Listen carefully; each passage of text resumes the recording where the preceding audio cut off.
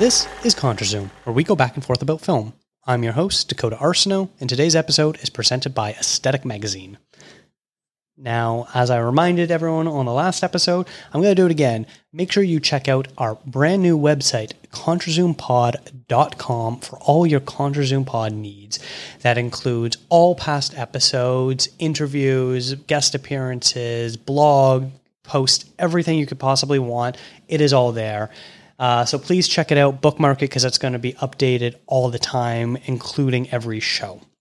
The other thing that I would love for you to do is if you give us a 5-star rating and review on iTunes or Podchaser or wherever you listen to podcasts that allows reviews, please send a screenshot to ContraZoomPod@gmail.com and I will send you some free ContraZoom swag. We're making it real soon, and once I have those names, I'll be able to send it out to free, and you'll be the coolest person ever. So, without further ado, we are now going into part 2 of our From Wings to Parasite 2008 to 2017 episode, where we rank each decade of Best Picture winners 10 years at a time, and seeing how that goes. And joining me, as always, is Stephanie Pryor. Stephanie, thank you for joining me today. Hey. So, this is our last time doing an official top 10 for these Best Picture winners for a very long time. Yeah, are you sad? I am a little bit. I really enjoy doing this. It's kind of fun to go back and revisit these movies. You know, so much of this podcast is forcing myself to do homework of different movies I want to watch. And sometimes I'm not the type of person who likes to rewatch movies very often. And so it's kind of nice to be like, oh, I'm going to talk about this, so I need to rewatch it. And so it's kind of cool. What about you? Are you feeling anything? I was like, am I feeling what? Yeah, I mean, I enjoy going through these and watching them again, especially ones that, you know, were on my blind spots or ones that I was excited to rewatch to see if I had a new take. I'm not going to miss the time crunch of like having to watch 10 films in a short period of time because I do prefer doing other stuff amongst movie watching. But it's definitely a fun exercise and a true test to movie lovers. All right, so we're going to take a short break, and when we come back, we're going to go into our top 5. I want to ask you what part of the country you come from. I originate from Canada. I guess where that is. Oh, I know where Canada is. I've been there myself. Well, travel for a slave. Solomon Northup is an expert player on the violin. I was born a free man, lived with my family in New York. Be good for your mother. Until the day I was deceived. To Solomon. Kidnapped. Sold into slavery. Okay, and I guess before we get started into the top 5, I'm going to reiterate the bottom 5 lists. So coming in at number 10 was The Hurt Locker. At number 9 was Slumdog Millionaire. Number 8 was The King's Speech. Number 7 was Birdman. And number 6 was The Artist. And coming in at number 5 is 12 Years a Slave from 2013, directed by Steve McQueen. In the antebellum United States, Solomon Northup, a free black man from upstate New York, is abducted and sold into slavery. This is sort of a bit of a tricky film to rate because it is such a significant historical document. There weren't a ton of people that were able to fully and articulately describe the true horrors of slavery from the perspective of black people like Solomon Northup, who wrote a book based on his experiences of being a slave for 12 years, and that's what the movie is adapted from. So this is about as true of a story as you can get, because I believe McQueen tried to be as faithful to the recreation of this as he could, and Chiwetel Ejiofor does give it his all. So it's sort of tough to really critique this movie because you know going in that it's going to be a bit of a brutal watch. And I will say all 5 of these top 5 movies in our decade list, I can safely say we love them all, right? Yeah, definitely. So saying that, did you face a sort of similar problem of how do you rate and rank a movie like this that is, you know, more educational than maybe some other movies are? Yeah, for sure. I mean, when I was going through the list of the 10 and, you know, kind of reorganizing them to fit where I saw that they would land, you know, I was struggling with, well, this movie seems to do more for film, but this movie seems to do more on an emotional level, but this movie seems to be, you know, more important to culture, especially currently. So it was like, how do you rank so many apples, oranges, pears, lemons, and dogs amongst, you know, whatever. So it was kind of tough. But having said that, as you said, I think these 5 movies left, we all really loved and have very little to critique on. So I'll just go in and say that this movie is a hard watch. It's an important watch, but I think it was done really well. And the acting is incredible and makes you really invested into what's happening. And it's not just the shock of the stories, which have been told before and, you know, we're all pretty familiar with. This made you really look at it and made you really feel what it would be like to have your freedom and have it taken away from you, which is even scarier. Mm-hmm. Yeah, we really do get put into Solomon's shoes of understanding everything that he goes through, especially since his character is so well educated and can read and write, and he's an accomplished musician, everything that a normal person can strive to and achieve. And then seeing, you know, we as viewers know the slave owners and the plantation workers and things like that, how they're being lied to and manipulated. And this shows how Solomon was able to sort of see through all of that, but he had to still pretend like he couldn't because his life was at danger. So there's a very interesting balancing act of doing that.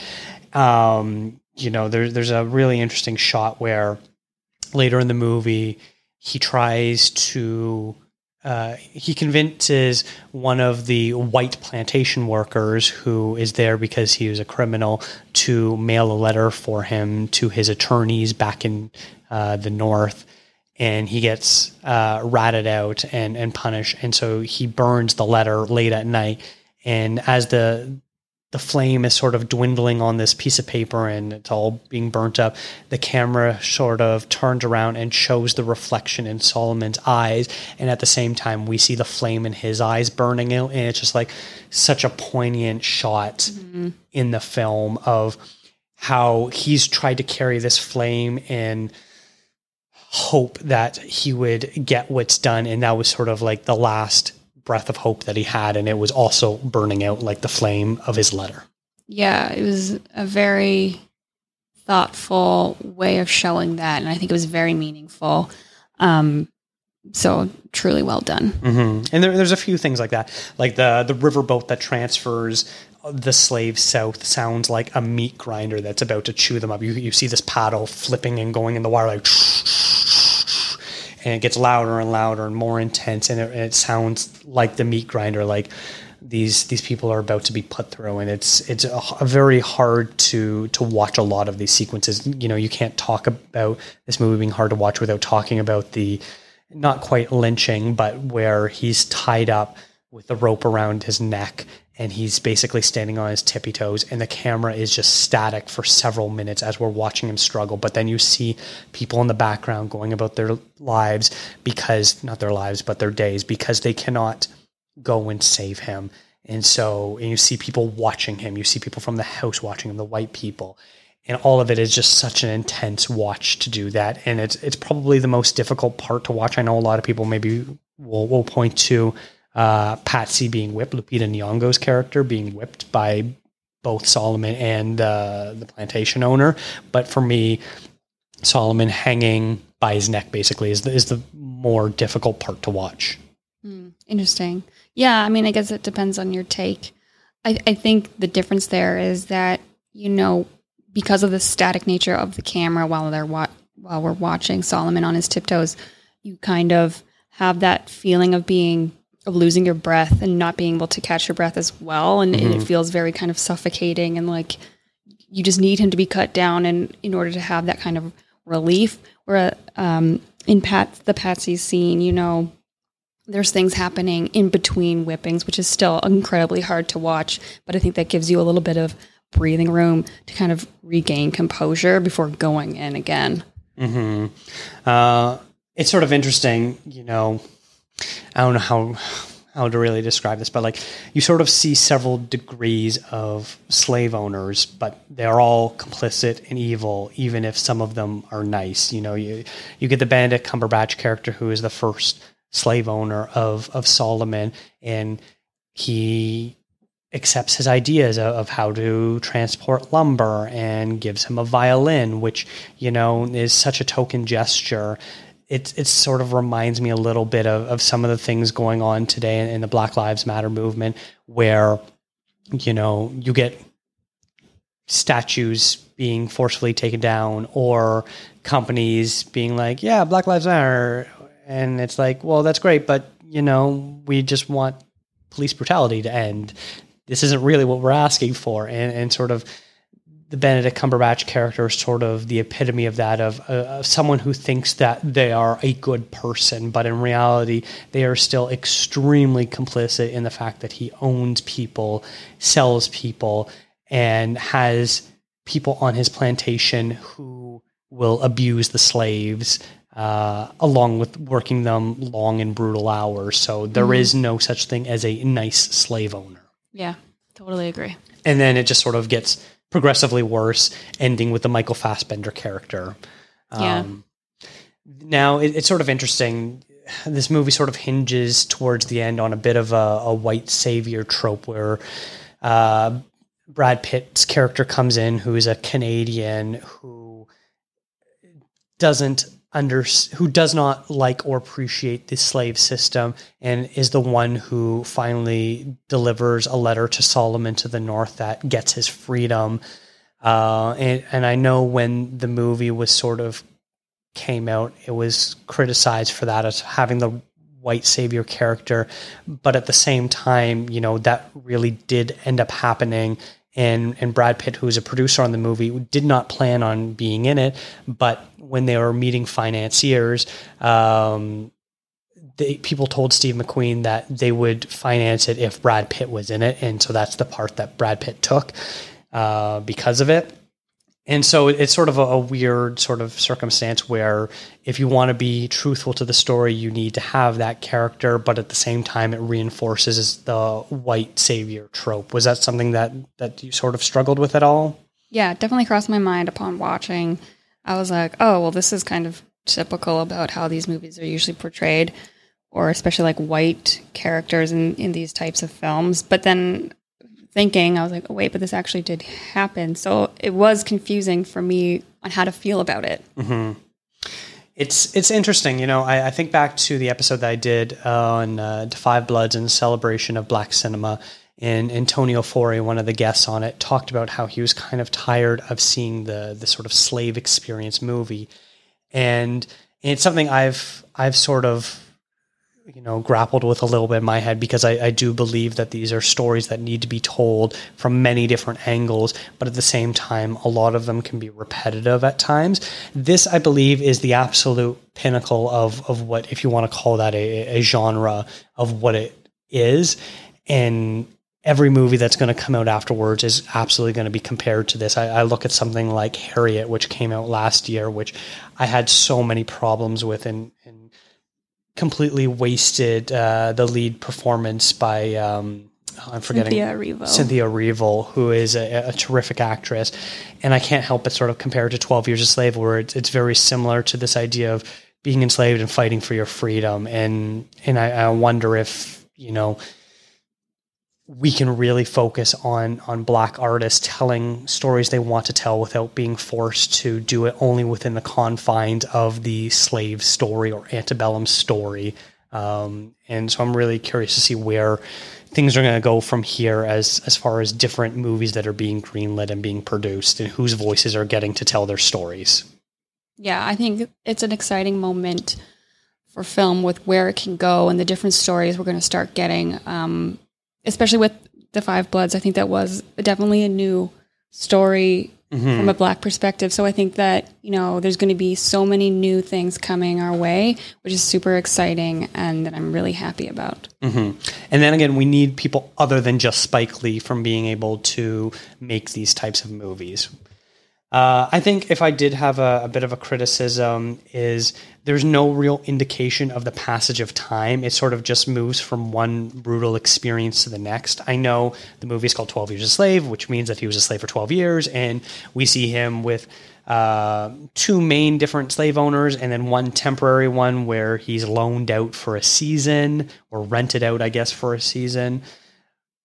But overall, I guess it's because the character has no indication of how much time. It just feels like this is his new unfortunate life. But I do wish there was a bit of an indication of what time is passing by. Yeah, I understand what you're saying. Definitely, you don't feel the length of time has been 12 years. So that might have been kind of a miss, but I don't know how they would have done that. Yeah, without it being too stereotypical, like celebrating birthdays or Christmas or whatever. Which then in that case, you need to show like multiple ones to show that it's like, oh, this is Christmas X year, this is Christmas Y year, this is Christmas Z year sort of thing to really to show that. I think maybe the only way would maybe if a child was born and we sort of see the child growing up a little bit.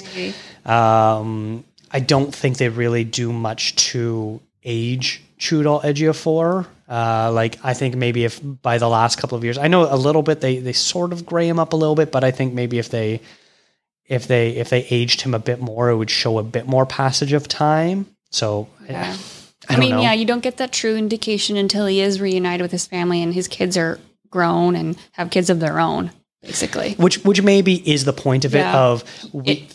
He's missed all that. Yeah. It doesn't feel to him like he's missed 12 years because when he left, they were little and, you'd expect when you return, they're going to be the same, but obviously not. And also realizing how much he missed in their lives because his daughter is married. Yeah. When he was abducted, his daughter must have been 4 or 5 years old and now she's married. And has a baby, and so he's a grandfather. So he misses all this time of not only watching his kids grow up, but seeing his daughter get married, seeing his daughter have a child, all these sort of important life milestones that he missed. That, I think, that is a good indication of the passage of time because it kind of hits you really hard at the very end. But I would have just appreciated maybe some more subtle things throughout the movie that showed the passage a bit better. Maybe. But just talking about it now, it kind of makes me appreciate it more that there wasn't. Fair. That's fair. All right. Moving on. Okay, moving on. Our number 4 movie, Argo, from 2012, directed by Ben Affleck. What happened? 6 of the hostages went out a back exit. Where are they? The Canadian ambassador's house. Got Revolutionary Guards going door to door. These people die. They die badly. White House? He wants the 6 of them out. What we like for this are bicycles. Deliver the 6 bikes, provide them with maps. Or you could just send in training wheels and meet them at the border with Gatorade. It's gonna take a miracle to get them out.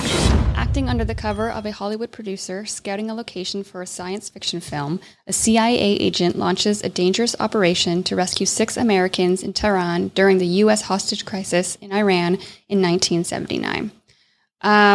This movie does a lot for me. It's exciting. It's entertaining. It's thought-provoking. The performances are great in it. I think the directing is also great in it. And it has a lot of things that I enjoy in just casual movie watching. One thing that I'll start off right from the bat is I remember at the end when they're on the plane and they're going to take off. And it's like they're like right behind them. They're tailing them. Like, oh, we have to catch them. They're about to get away. I turned to you and I was like, do you think that actually happened? That feels very Hollywoodized. And sure enough, we look it up and they weren't close to catching them at all, really. Yeah, I think they went like in the middle of the night or first thing, like super early in the morning. So there was no like no high security there to make sure. So that was kind of like, oh, well, that devalues the story for me a bit. But still an entertaining movie. And I liked everything that it did.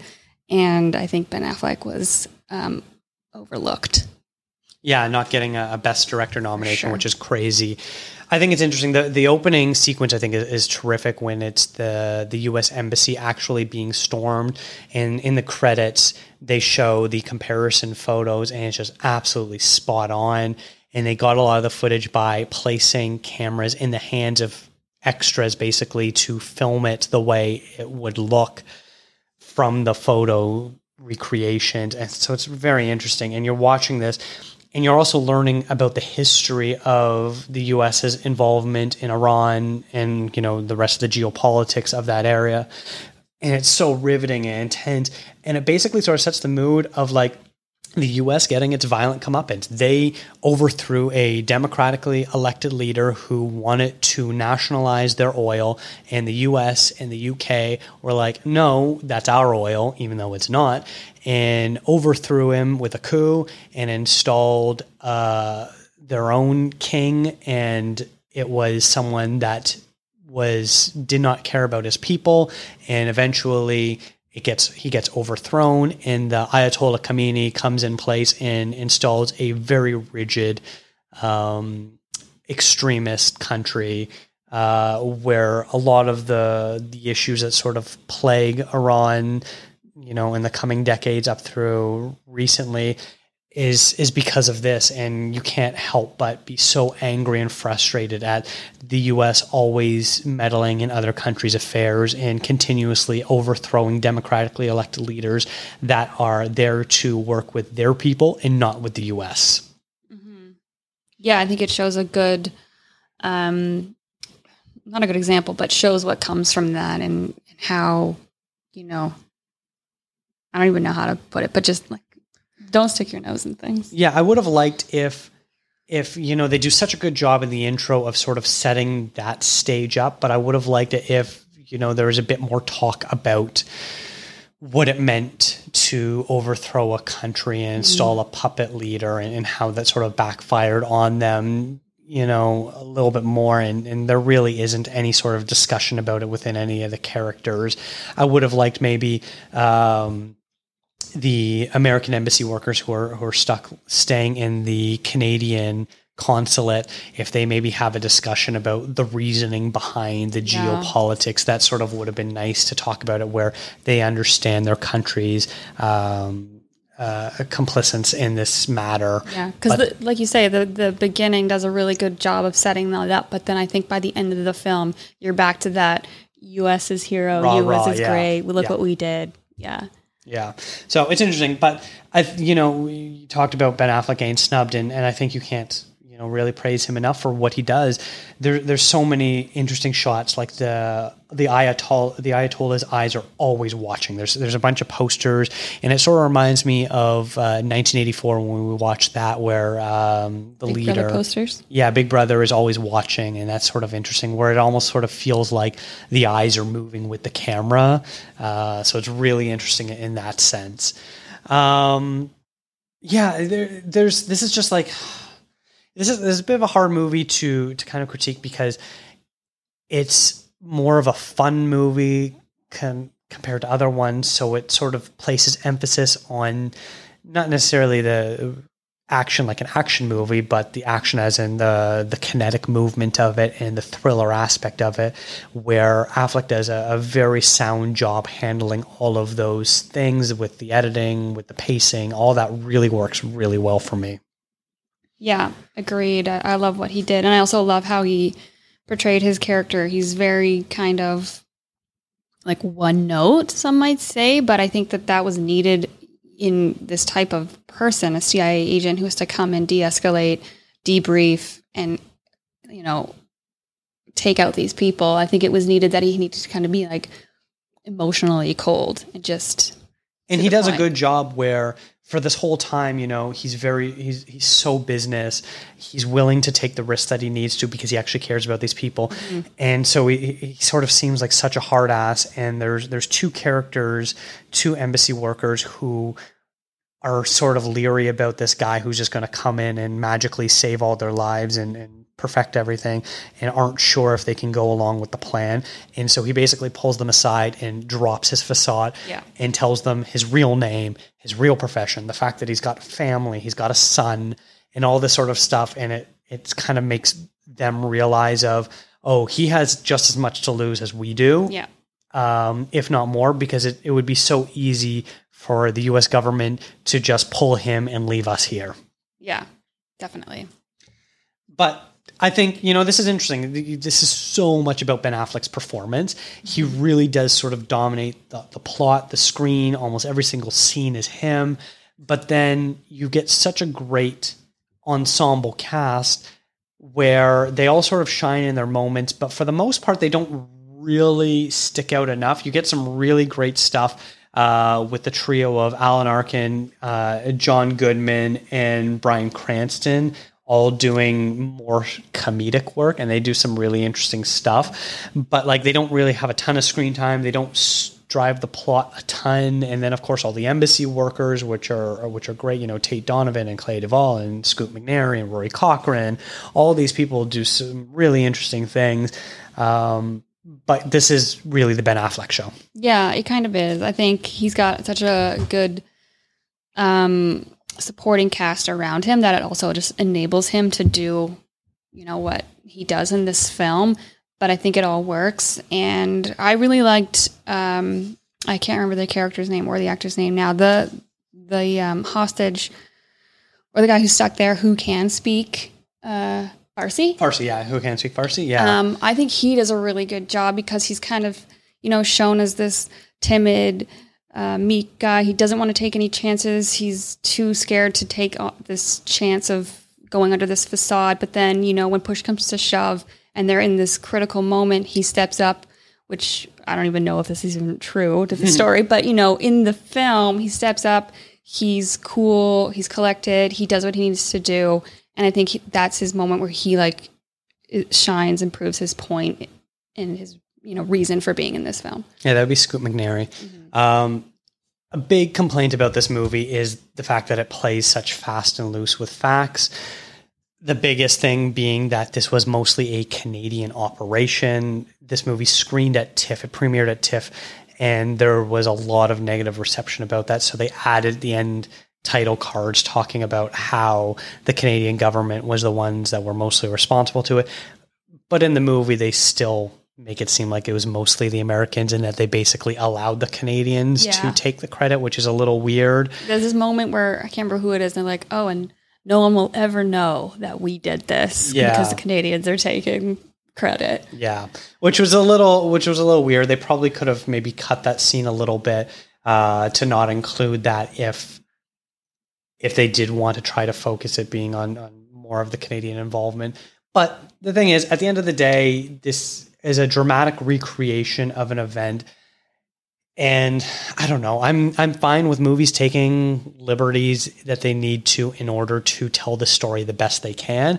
And for that, it would have been less of a focus on Ben Affleck's character and more of a focus on other people. And while that might have been fine, but the way this movie was structured, it wouldn't have worked. Yeah. It would have been a completely different movie. Yeah. And the way this movie is, and the way it's scripted and shot and all this sort of thing, it works for me. So I'm fine with the historical inaccuracies. If I want to learn more about this, I will read a book about it or watch a documentary. Yeah, and I think that's what some of these films do too, right? It brings up the story, and if you're interested and want to know more, it leads you to that. Whereas if you told this story as it is out front, a lot of stories are usually pretty boring. They're not, told like a movie would be told. There's long periods of time in between where nothing happens, or there's, you go to an airport at 4 a.m. and nobody's around, so you're not being chased. Like, that's not a movie anyone's going to watch. So if it's not going to be watched, the story is not going to be told, the story is not going to be known, which isn't going to lead to interest to learn more. So there's kind of like a give and take on the leeway you can have with telling true stories. But I think in the end, it does help to get the story out there, and the people who are interested in what actually happened are going to then go and learn. Yeah, because at the end of the day, you can now say, okay, this is a movie about the Iran hostage crisis. You know that the U.S. Embassy was stormed. Some U.S. Embassy workers were able to escape. They hid out at the Canadian Embassy. They were eventually rescued and brought back home.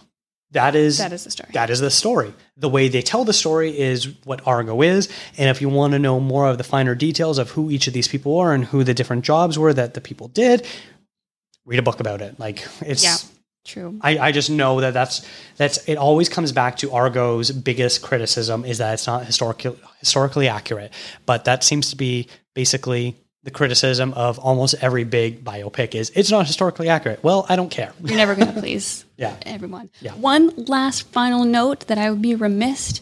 Kyle Chandler is in this, and I love Kyle Chandler, and I will watch any movie with Kyle Chandler in it. That doesn't really seem like a note on the movie. That just seems like you having a crush on him. Moving on. Coming in at number 3 is The Shape of Water from 2017, directed by Guillermo del Toro. If I told you about her, the princess without voice, what would I say?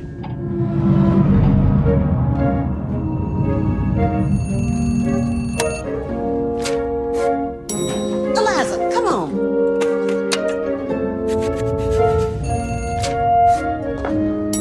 Eliza, hurry. At a top secret research facility in the 1960s, a lonely janitor forms a unique relationship with the amphibious creature that is being held in captivity. This movie is a grown-up fairy tale movie, which Guillermo del Toro has done a couple times, Pan's Labyrinth being the most notable one, and he continues this, making it very dark and very adult in theme, content, execution, everything about it. But the core element, this is still a fairy tale fable, probably closer to the way the original fairy tale fables actually were, where they were meant to scare kids, not meant to teach them life lessons and how girls to find a husband sort of thing, which the Disney-fied version basically is. But you can see it sort of like an almost one-to-one comparison with something like Beauty and the Beast, where a woman falls in love with a creature that is not similar to her, and how their relationship is able to grow from there. This movie, Del Toro, you know, if you're a fan of Del Toro, you love his aesthetic, you love his style, his pacing, his color choices, his costuming, and this is sort of like Del Toro at his like peak Del Toro-ness of everything going on. Everything is this sort of like nuclear green color, and everything is so vintage, and you can touch and feel everything that's going on, and you can smell things, and the presence is just so much there, and you really get transported into this movie. Yeah, 100%.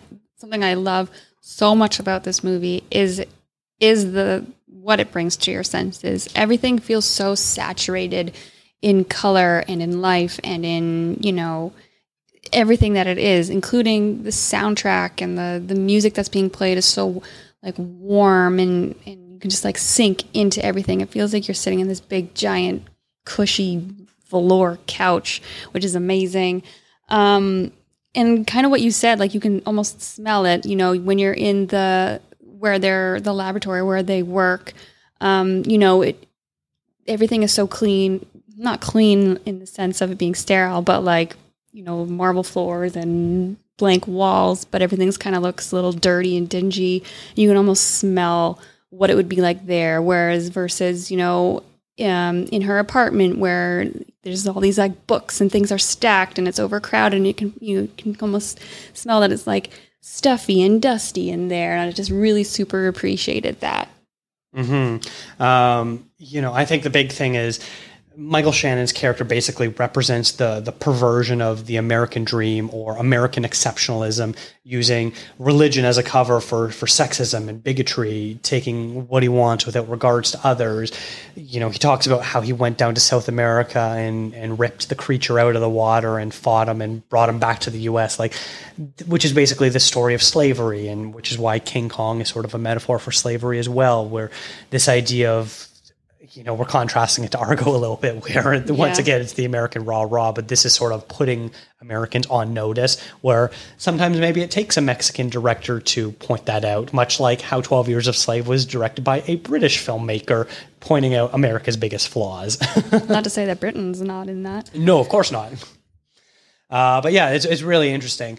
And I think also, you know, despite the fact that this movie sort of looks like a twisted version of the idyllic 1950s, it probably shows more truth to the era than most media. We're so conditioned to this like Leave It to Beaver type of sanitize, where everyone is, oh, shucks, and no one swears, and everyone is a kind person that wears their pants up nice and high. But in reality there was a lot of darkness to the things that were going on behind the scenes. They were just able to mask it all by being like, this is a man's world. You can't say or do things like this in regards to women and children. And people were kind of, quote unquote, put in their place very directly by those in power. And this probably is much more realistic. People swore back then. Like, we're naive to think if they didn't swear. We just didn't see it in movies or TV shows. Yeah. And the violence and the abuse and all that sort of stuff is very much more realistic, despite the fact that it's shot to be this hyper realism. Yeah. And something I really love about this film is, you know, the minorities are the basis of this film. And for, you know, the main character, Sally Hawkins, she's mute. And everyone who can speak for her is a minority in some way. You know, you got Richard Jenkins, who is a homosexual. You have Olivia Spencer, who is a African American. Everyone who's able to speak for her isn't, you know, a privileged or a majority in culture, which I think was really great and in contrast as to, you know, someone lending a hand who has that upper hand. Mm-hmm, mm-hmm, absolutely. I think a sort of funny thing is the facility that they work at is called Occam's, like Occam's razor, which purports that sometimes the simplest explanation is the correct explanation. So you could say, yes, there is a magical creature that has healing powers and blah, blah, blah, blah, blah. But at the end of the day, you could just simplify and be like, oh, this is just a creature that loves a woman. So it's sort of interesting. I like that sort of subtle little nod. It was only there for like a half a second shot in the background. They do a really good job. But along those lines, like, if Beauty can love the Beast, why can't Eliza love the creature? Like, it's basically the same thing. It almost reminds me also a little bit of like The Little Mermaid, where it's sort of a reverse Ariel. That's true. Ariel's not a human. That's very she's true. Fish She's woman. turned into a human. She is, but she's still a fish woman, which is very much like this creature. Who is also mute. Yes, exactly. That's what I'm saying. It's a reverse Ariel. But yeah, I think you can't talk about the color palette enough for this. I love all the green going on, the green key lime pies. They look so radioactive and gross. And of course, when Eliza eats it, she realizes how disgusting it is. And we think that Richard Jenkins' character loves it too, but it's just because he's got a crush on the guy who runs the place. And he goes to put the pie away for leftovers, so he opens it. His entire fridge is filled with these key lime pies that have like one bite taken out of them. So even he doesn't like them. Yeah. I love Richard Jenkins in this film. He's like one of my favorite things about this movie. I just think he's so good. Like can you call it dialogue? The back and forth that he has with Eliza and just his little comments. Like, he's who I want to be when I grow up. He has a great little final touch right when the creature is about to jump into the harbor.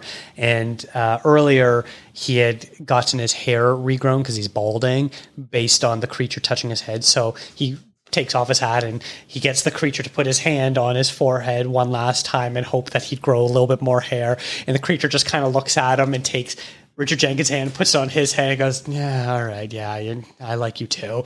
And so it's just like that, like one last hope of like, come on, make me not bald. Yeah, I think he's great because, yeah, he's just so rooted in like humanism. You know, he is helping her and there's all this stuff going on and he's scared of the creature at first, but he's still funny. And when it comes down to it, it's still, you know, I want something out of it.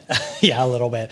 Now, you talked about with Argo, you know, having your guy Kyle Chandler. This movie's got your guy Michael Stuhlbarg. Oh my God, another great actor.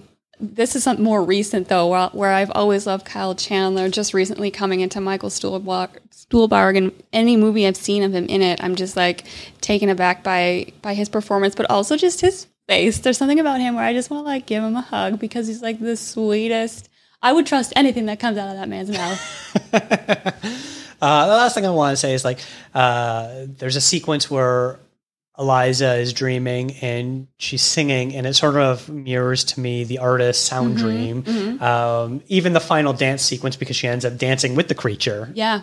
That was kind of cool. It made me think of that too, as well. Yeah. Probably because Del Toro is sort of referencing similar points. You know, musicals in the 1950s and 40s were obviously at their heyday, so that's what he's recreating. And I wouldn't be surprised to learn if the dance sequence directly is taken from a different film that Del Toro loves, because Del Toro loves inserting his influences in his movies, whether subtly or more overtly. And this would probably be one that would be a little bit more overt. Yeah. Our number 2 movie is Moonlight from 2016, directed by Barry Jenkins. Who is you, Sharon? For a long time, try not to remember.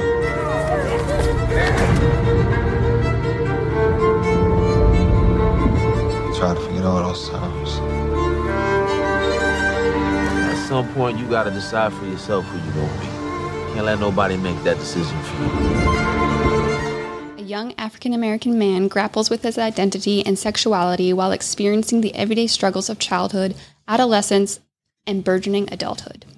This movie was a super interesting watch for me for the first time, and watching the life of a young man from boyhood to adulthood, struggling through so many different aspects of life, and coming to know who you are and how to act in front of everyone. And you really are on this journey with Chiron, and every step of the way, and it's just so disheartening to see what he has to go through. And even finally, when he is an adult, you learn he's still struggling with being who he is and knowing how to act and just being comfortable in his own skin. So it's such a sad tale, but I think it's such an important movie for so many, people to see. This is probably one of my favorite Best Picture winners ever. So I was so happy to get to revisit this. They do such a good job. And like right from the very first scene of Juan meeting one of his street level drug dealers, we get this swirling camera going around them, and it just sort of is telling us what to come of this very epic but also intimate story with some really great flourishes involved. And so getting to rewatch is just such a treat, being able to sort of pinpoint on some of the smaller details. We can't talk about this movie without talking about Mahershala Ali, who's only in the first sequence but leaves such a memorable presence over everything. Mm-hmm. There's the famous swimming scene where he teaches Chiron how to swim. But for me, he earned his Oscar in his final scene at the dinner table where Chiron asks him if he's a drug dealer because his mom is an addict. And that's where he kind of, really breaks down. He's this tough gangster drug dealer guy, but also he's not. He's so in touch with everything that's going on, and sort of feels that like you can see how this is a character who, despite maybe wanting to not live the life he is, understands the socioeconomic realities of where he lives and where he's from, that was all he was able to do. And he's just trying to be the best at it as he can without being, your typical violent person. And just seeing the two of them together, everyone sort of points to Ali, but I think Alex Hibbert, who plays young Chiron, gives him just as much for that scene to work. And that's where Ali won his Oscar for me. Yeah, that's a great scene. And that's one that really stayed with me as well. I just really, just the sadness and what kind of washes over him as Chiron walks away after he's like, "Are you a drug dealer? Do you sell drugs to my mom?" And he can't even answer him because he knows that the truth and the answer that Chiron already knows, and just to say it out loud is way worse than he can't even look him in the face, and it's terrible. It's such a gut-wrenching scene. Yeah. And, speaking about scenes with Ali in it, the swimming scene, the music in that is just so simple, but I just absolutely love it. The very slow uptick of the violin going do do do do do do do do do and getting faster. It's just so beautiful, and for me, that's like the best moment of the score in the film. But the whole score throughout everything is so beautiful. Mm-hmm. One of the best ones. I'm talking about other great scores from this decade with Birdman, but this one I think is more of a traditional score and just done so beautifully. Yeah, agreed. I love this score also. I like also how the movie sort of shows how most queer people understand their sexuality at a very young age. Right from a very young age, Chiron is sort of questioning what it makes him different than others, why he doesn't want to, do the traditional playing boys games and things like that, and is more introspective. And when he's in high school, he obviously knows he's different, even if he doesn't know why he's different. But, you talk to most queer people and they don't admit out loud that they are gay, lesbian, trans, bisexual, whatever they identify as until they're a little bit older. You ask them when they probably started questioning it. It's usually at a very young age. And I know that's something a lot of people who have difficulties understanding queer people will use to argue of, well, you can't allow a little boy to call himself gay. He doesn't even know what it is. Well, the reality of the matter is that for the most part, they know that they're different than other people. And I think this movie does a really good job of sort of pinpointing when you sort of start questioning things, maybe not directly to other people, which this movie does show, but definitely to yourself. Mm-hmm. Yeah, definitely a good point. And of course, all the queer love scenes are shot so beautifully. There's the scene on the beach in the middle sequence when Chiron and Kevin hook up for the first time. And, it's a sort of beautiful thing where you sort of feel the butterflies and the rush of emotion that you get when you're kissing someone for the very first time or something like that. And, seeing the hand dig into the sand and you just sort of feel that rush of emotion that they're going through. And then of course at the end of the movie when Kevin and Chiron meet up again and you don't see them kiss. You just see them hold each other in each other's arms, and it's just so beautiful and tender. And it's not about the act of sex or penetration or anything like that. It's about the romance. It's about the connection that you make with other people. And this movie shows that so well. Yeah, there's one scene right near the end where he's telling Kevin that, first of all, they're like trying to figure out, why did you come here? Why are you here to see me? Well, why did you call me? They're doing a bit of a dance there. They're like, well, nobody wants to say why. And then he comes out with it. He's like, no one has touched me since then. Or no man has touched me since then. And just the look on Kevin's face, like, oh my gosh. Yeah. Like, the emotion and the feel, he just drops everything. He's like, okay, that's enough. Like, we know who we are, who each other are. You're comfortable here. I'm comfortable here. This is a safe space. And that was just a really touching moment for me. Mm-hmm. Especially since we learned that Kevin is at least bisexual because he ends up having a child with a female classmate of his, and there's some indication that they had a bit of a relationship and then they broke up, but now they're still friends even though they're not in a relationship together. So there's definitely some indication that Kevin is most likely bisexual, where Chiron, I understand it, is only attracted to men. But there's this like one extreme close-up where it shows when they first recognize each other in the restaurant of Kevin and Chiron in the final sequence. And that acting, the wordless acting, it just sort of like melts your heart, where it's just like all the history of them is both remembered and forgotten at the exact same time. And it's just seeing someone who you just have such a deep and personal connection, have felt so strongly for the longest time. And just seeing the both of them just sort of be surprised, be excited, be happy, be content. There's so many different emotions going on and you're just so intensely focused on their faces. It's just a beautiful moment. Yeah, I think this movie is just filled with those moments, and, you know, not just like subtle, quiet moments, but also really big, powerful moments as well. Kind of like when Chiron is, it is a quiet scene because he's seeing his mom yell at him, but you know it's such a big emotional moment. And then also in the middle sequence when finally he gets his courage or, you know, strength to stand up for himself, and he comes into class and he's got a presence. Like, you know, this guy's entered a room, he has a purpose for being there, and then he eventually, you know, brings the chair down on the guy who beat him up before, and you feel happy at that point for him. Yeah. Like you obviously don't wish it had come to that point, but it's him finally standing up for himself and acknowledging himself as a real person that deserves space. Yeah. And the way it plays out obviously is unfortunate because he ends up getting put in jail for many years. And when a black man comes out of jail after being at such a young age without an education, he unfortunately doesn't have very many opportunities to have upward mobility. And we kind of see that that's why he becomes a drug dealer again, much like Juan, which is a cycle that he very clearly did not want to be a part of when he was a very young boy, but feels that that's the only way that he can survive. So it's just a very complicated movie at times.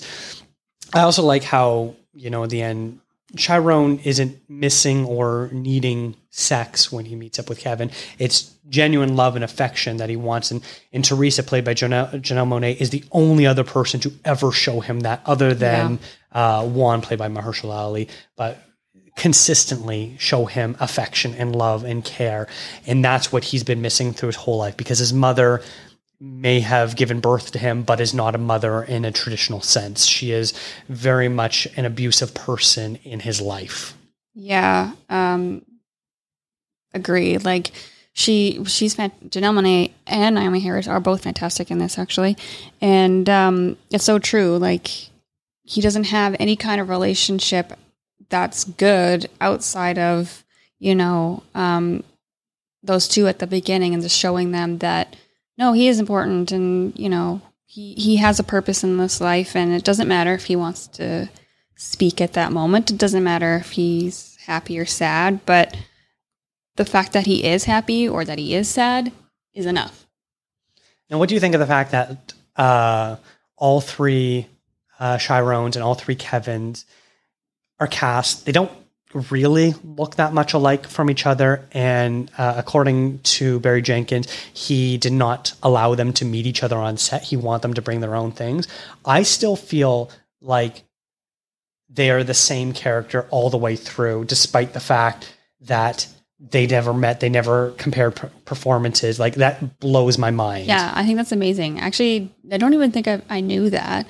So I think that's crazy to hear and to find out because there really did feel like a thread of connection between each performance and each, different stage of their lives where you knew it was the same character. And yeah, they might have looked a little different, but it was believable and you knew it had happened to them before and you knew where they were coming from. Mm-hmm. Like they all have sort of similar personas that are common threads between them. Kevin has so much more confidence and assurance about himself, and that carries through each one of the Kevins. And Chiron, who is so inward in everything that he does, the first two, he's so scrawny and skinny, and that's, you can sort of interpret it as he was never able to sort of fight for himself. Kind of like you imagine if you've got like a litter of puppies and there's one that probably gets left out and doesn't get the food he needs. And so he's much scrawnier and shyer than the rest of them. And that's sort of how you feel about Chiron. And then when you meet adult Chiron, played by Trevante Rhodes, and he is jacked and he's been in prison, but you also understand that him being muscular is him basically putting on a suit of armor. He's still that same inward person who has dealt with so much trauma, but he's going to make it look like he isn't. And he's going to hold his head up high and walk with a purpose, but inside, that's not really him. Yeah, 'cause even his workouts, you get to see a little bit of him working out. It's a solo experience for him. It's in his bedroom. He's doing push-ups, all these things. It's not a social thing that some people do nowadays at the gym and hanging out and getting ripped and buff or whatever. This is him. This, like you said, is his armor. This is something that he needs to do in order to get through the day, and he does it alone. Mm-hmm. Barry Jenkins has such a unique voice in this movie, and it's all over it. I love the look and color of everything about this. It's based on a play called Black Boys Look Blue in Moonlight, or something like that. And the coloring of everything is so beautiful. They do such a good job with all of it. Mm-hmm. Yeah, a really great film. Mm-hmm. And coming in at number 1 is Spotlight from 2015, directed by Tom McCarthy. The Boston priest molested kids in 6 different parishes over the last 30 years. The church found out about it and did nothing. We haven't committed any long-term investigative resources to the case. No, we haven't. And that's the kind of thing your team would do. Spotlight? Guys, listen. Everybody's going to be interested in this. The true story of how the Boston Globe uncovered the massive scandal of child molestation and cover-up within the local Catholic archdiocese, shaking the entire Catholic Church to its core. This is a big ensemble film that I feel has gotten forgotten as far as Best Picture winners go. It is much more quiet and subtle than most movies. I would compare it very directly with something like All the President's Men, which is about journalists doing journalism, not about, big splashy headlines or whatever gotcha moment. This is about putting the work in, doing the follow-ups, doing the reporting, making sure your facts are right, and educating people. And they do such a good job with that. I know, we talked about Argo being a little flippant with its details to historical accuracy. I know people who have worked in newsrooms and reporters love Spotlight because they do such a good job of showing the work that needs to be done. This is a movie I adore. Yeah. I remember first time seeing it, I wasn't too taken with it. It was just kind of like a basic, kind of thriller movie where it has that big, oh wow, I can't believe this is happening and it's terrible, but nothing in the movie actually did anything for me. But upon second viewing, I was like, wow, there are so many subtleties in this movie that you don't notice necessarily on first watch because you're more paying attention to the story unfold. But if you're watching everything else happen around it and all the churches that are in the background of every scene, or, the church bells you can hear in the background or anything, it's just it's everywhere. The church is everywhere and it's closing in and it has its grasp on every nook and cranny of Boston. It's got its, thumbprint on every resident that is in this neighborhood and furthering neighborhoods that they're going in to research and do their journalism for. And it's quite amazing. And it really took me back. And it jumped a lot from first viewing to next viewing on how much I liked it. Yeah, I like this even more on a follow-up viewing. But you're right. It may not, these sort of shots of the church overhanging everything might not be in every shot, but it's definitely in every scene where whether you're seeing steeples in the background or you're seeing archbishops at gatherings or things like that, where very clearly this is a town that is run by the Catholic Church, and they make it very clear for all of that. So I really appreciate it. The movie sort of, the plot kicks off where early in the movie there is a speech done by a victim of sexual abuse who has created this support network and it's basically been dismissed by everyone. And I want to point out the actor's name is Neil Huff, who plays Phil Saviano. He does such a good job where you watch it, you're almost made to believe that he's a bit of a kook and crazy conspiracy theorist. But with everything that we know, you can't help to look at him and be like, this is someone who has spent years yelling and no one listening to him. Of course, he's going to come off a little kooky and a little weird, but understanding his pain, I think, really grounds it and sort of sets off the motion of everything that has to go on with Mark Ruffalo and Michael Keaton and Rachel McAdams.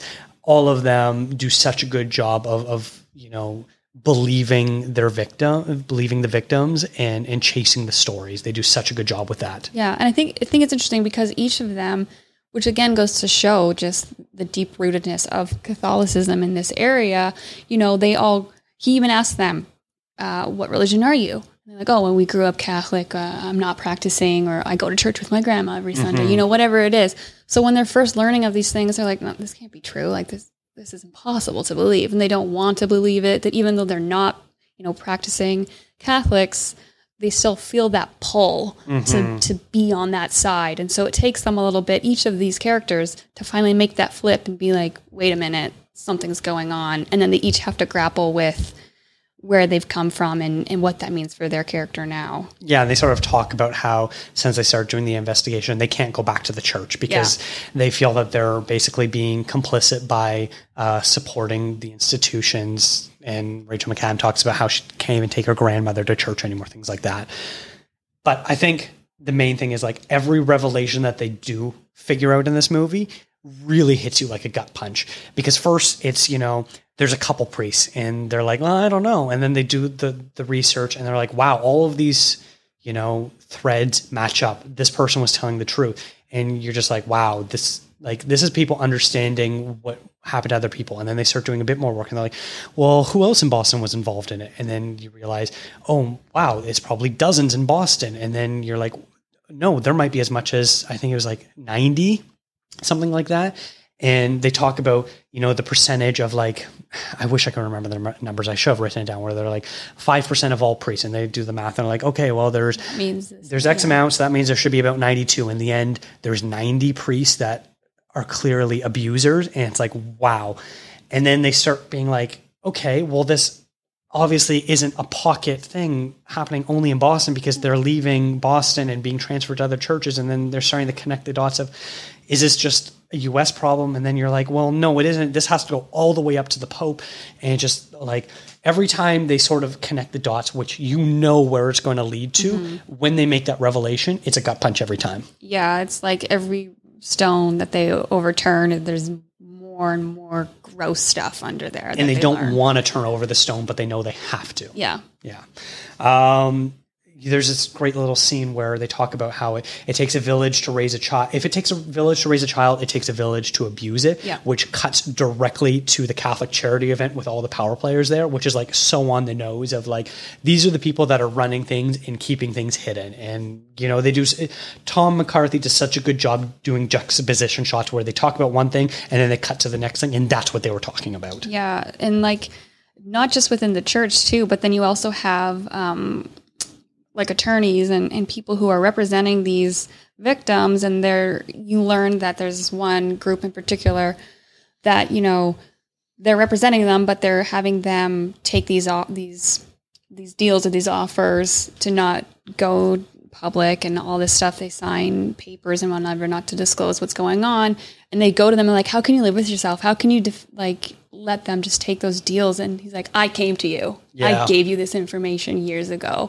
And so everyone has their hands and parts in it, and just nobody was listening, which is astounding. But even when people were listening, they too didn't do enough. Yeah.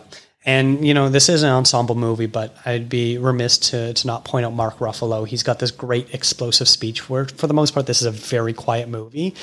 And his impassioned speech of wanting to go public because it could have been any one of them, because they all went to Catholic schools and all went to Catholic church and all that sort of stuff were involved in the church activities. It could have been any of them. How are other people not as righteously angry as he is in that moment?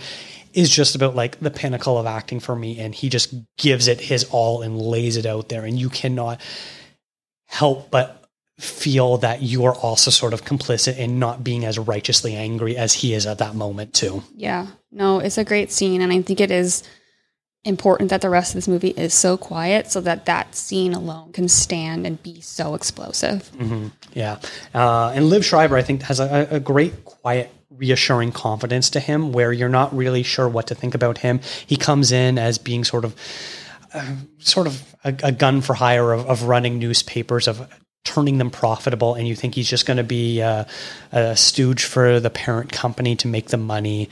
And so there's a little bit of reticence to confide to him. And when you realize that he is there to turn a profit, but at the same time, he does believe in the integrity of journalism, I think has a great little character dynamic to him. And he really sort of sells it of like, it's nice that you think of me as just this one way, but I also care about making sure the stories are right. Yeah. Yeah. I really appreciated his performance and his character and what it brought to the table.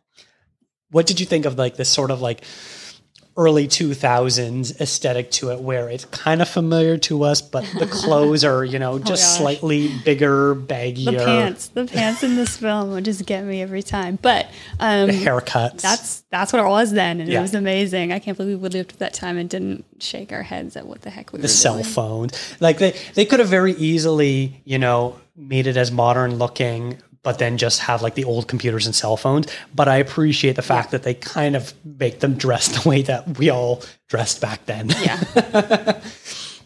I think my last note about this is, the power of truth and a free press is just as important today as it was then, as it was during the All the President's Men era. Like, it's unfortunately an institution that is dying because if it's not making money, what use is it? But there still needs to be a free and independent press to be able to uncover stories as big as this. And creditable.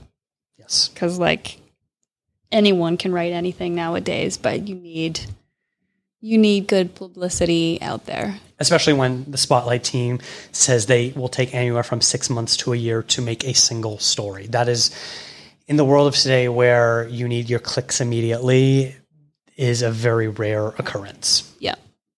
Well, that wraps up our top 5 films from 2008 to 2017. We're going to take a short break, and when we come back, we are going to do our awards.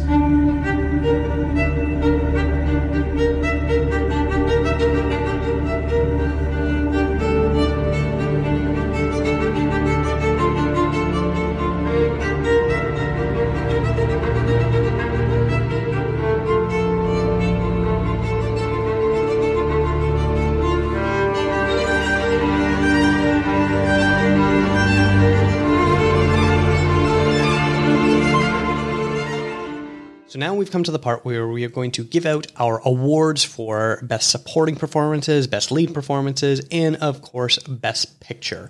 So we're going to kick it off with Best Supporting Actress. This was a bit of an interesting category because there were several people we could pick from, but who did you end up going with, Steph? My final selection was Janelle Monáe. I think she has a smaller screen time in this movie, but I feel like her presence is so important to the plot of the film and the direction that Sharon's story takes. So I think what she brought to the table and just the level of warmth and understanding her character had really touched me, and I really loved what she did with the performance. That's a really good pick. I also picked a performance from Moonlight, but I picked Naomi Harris. I know it's one we kind of overlooked both of their performances really when we were discussing Moonlight. Because it's so hard when you try and describe the whole movie and our thoughts on it to get to some of the supporting performances. But both women, I think, were fantastic. But I really like the character arc that Naomi Harris went on, where the very first time we see her, she's clearly working as a nurse or something like that. And then you see her slowly turning into a casual drug user. And then the second segment, she's a full-blown addict. And then the third segment, she's recovering and much older. And so it's just like a really great total career arc.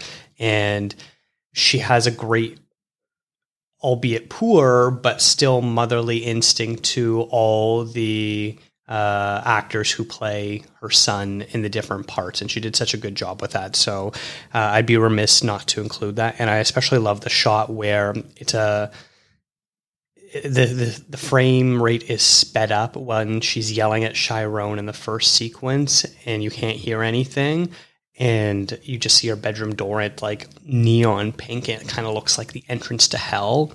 She goes in there and slams the door shut, and so it's just like a really indelible image for me as far as what this movie is. Yeah, she was great. And I totally agree with your reasonings. But yeah, Janelle Monáe was very close to being a runner-up for me. You could also go Lupita Nyong'o from 12 Years a Slave. That was one that was heavily considered for me too. Yeah, I also had her on my list, as well as Octavia Spencer. I thought she did a really good job in The Shape of Water. Okay, so moving on to supporting actor. This was probably the hardest one of all for me. And I just changed it right as we were about to record this. I originally had Jeffrey Rush, but I had to cross that out and go in a different route, and not one that probably people would expect, but Mark Ruffalo. Specifically because of that one scene that I talked about. But the whole movie, you know, he's basically sort of the real conscience of the film as far as the viewer who gets righteously angry at all the injustice that's going on. And he's the one that really cares the most of wanting to do right by the victims of abuse. And I think that makes him very relatable. And Mark Ruffalo really gives it his all. I know a lot of people really like Mark Ruffalo, but I've never really considered him like a top actor. But this was a performance that sort of changed my mind on him. Yeah, he did have a great performance, and he's definitely one I also considered, as well as Jeffrey Rush. But I actually landed on Richard Jenkins from The Shape of Water. I really liked the relationship that he had with Sally Hawkins' character, and you know, his kind of trajectory of from not wanting to help her to finally deciding to help her and coming to realize that this, this fish character, it was just another version of himself almost, which he needed to help. So I really liked what he had to offer, and his performance I found was funny and heartwarming and just really human. Yeah, that's a really good one too. And there's so many I could have picked. Like, I think the obvious one probably would have been Mahershala Ali from Moonlight, but I also considered pretty much any of the Chirones in that movie as well. You mentioned Richard Jenkins in Shape of Water. In 12 Years a Slave, if you wanted to go the bad guy route, Michael Fassbender does something truly evil in that movie. Birdman, you can go Edward Norton. King's Speech, we talked about Jeffrey Rush. Like, there were so many fantastic performances in this decade. All right, so moving on to Best Actress. Stephanie, who you got?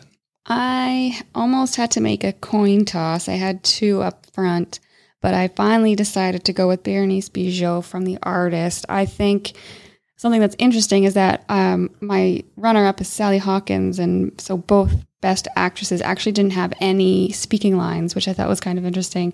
But I finally landed on Bejo because I think what she had to do from in case of her character arc, starting as this kind of nobody and then becoming this starlet in the eyes of Hollywood, and then having the soft turn of trying to take care of Jean Dujardin's character. So I liked the arc that she brought, and she also had to do all this dancing and, really evoke emotion from her whole body. So that's why I kind of landed with her.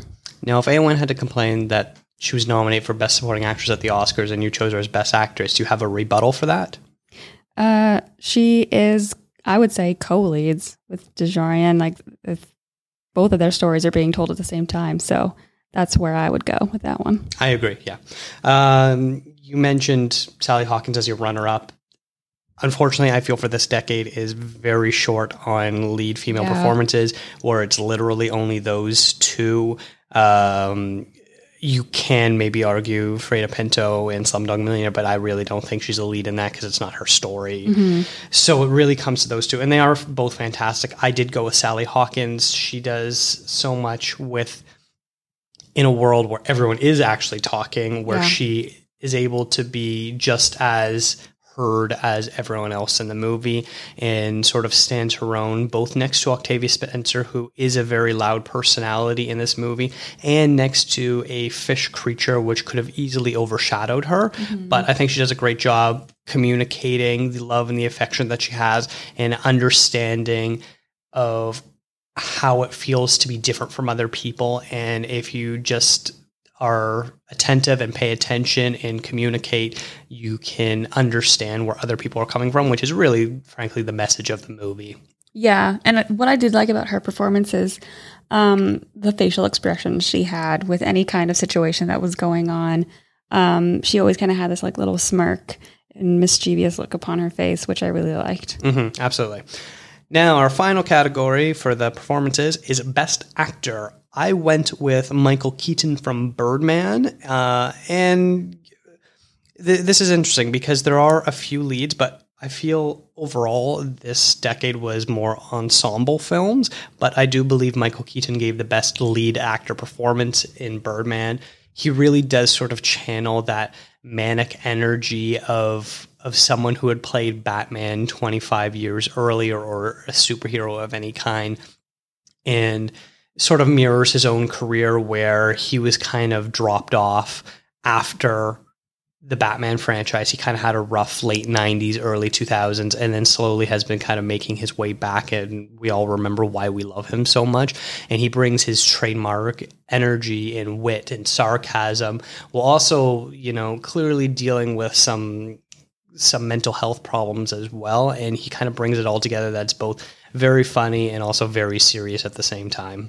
Yeah, he was great. He's also my pick. I feel like he was definitely the strongest among all the lead actors and really brought something, interesting to the performance. He was basically playing like two versions of himself the entire time. And so, he was by far my favorite part of that movie, even though I'm not that big of a fan of the film, but like I mentioned earlier, he's the sole reason why I would watch it again. Yeah, that's great. So now we're going to move on to our best pictures, because the way this works is we combine all of our rankings, and then I use some secret patent ContraZoom pod formulas to determine the winners. We don't necessarily agree on what the number one movie is. That said, Stephanie, what was your number one movie of this decade? So my number one movie of this decade happens to be the ContraZoom number one movie of this decade, which is Spotlight. I really, really appreciated it the second time around, and what all the subtleties were doing, and all these things that were happening in tandem of the story. So yeah, I really, really enjoyed it, and I think it's a really great piece of film. That's a terrific pick. Spotlight was my number 2 movie. I would probably call Spotlight maybe a top 15 all-time Best Picture winner, but my number 1 was Moonlight, which is probably a top 3 overall Best Picture winner in all 90 years. I just think this is about as perfect of a movie as you can come by. Barry Jenkins has such control over his entire story. The fact that this diverse cast of people playing each other at different ages and only involved in one segment at a time, yet it feels so connected, and there's such a vitality through everything. You just can't help but admire what Barry Jenkins has done. And then you add in the beautiful score and the stunning camera work and the gorgeous lighting and everything. Like, you just can't help but really appreciate everything that Barry Jenkins does in this movie. And like, honestly, is it possible that maybe Mahershala Ali and Janelle Monáe are both the coolest and most attractive couple ever? Yes, please. So there you have it. Those are our picks for the awards for this decade from 2008 to 2017. Make sure you check out the show notes and ContraZoomPod.com, where all of the listing and our awards will be there for you to see in case you want to remember anything that you had forgotten over the course of these 2 episodes. I want to thank Eric and Kevin Smale for the theme music and Stephanie Pryor for the logo design. That's you. Thank you to Aesthetic Magazine for presenting the show. Follow the show on Instagram, Twitter, and Facebook at ContraZoomPod. And send me an email, ContraZoomPod@gmail.com. What was your favorite movie of this decade? Do you have any favorite picks as far as the performances go as well? And as I said at the top of the show, if you rate and review us, send a screenshot to that email, and I will add you to the list to send you some free swag.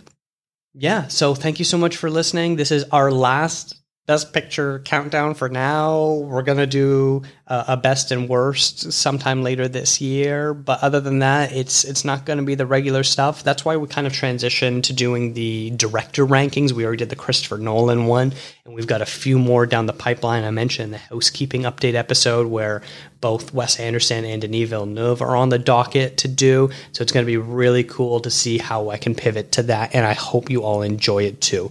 Thank you for listening.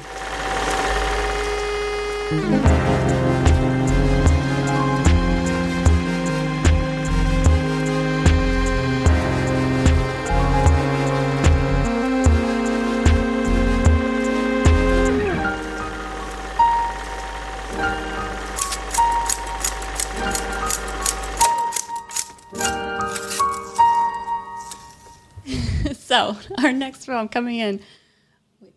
Yeah. Here you go.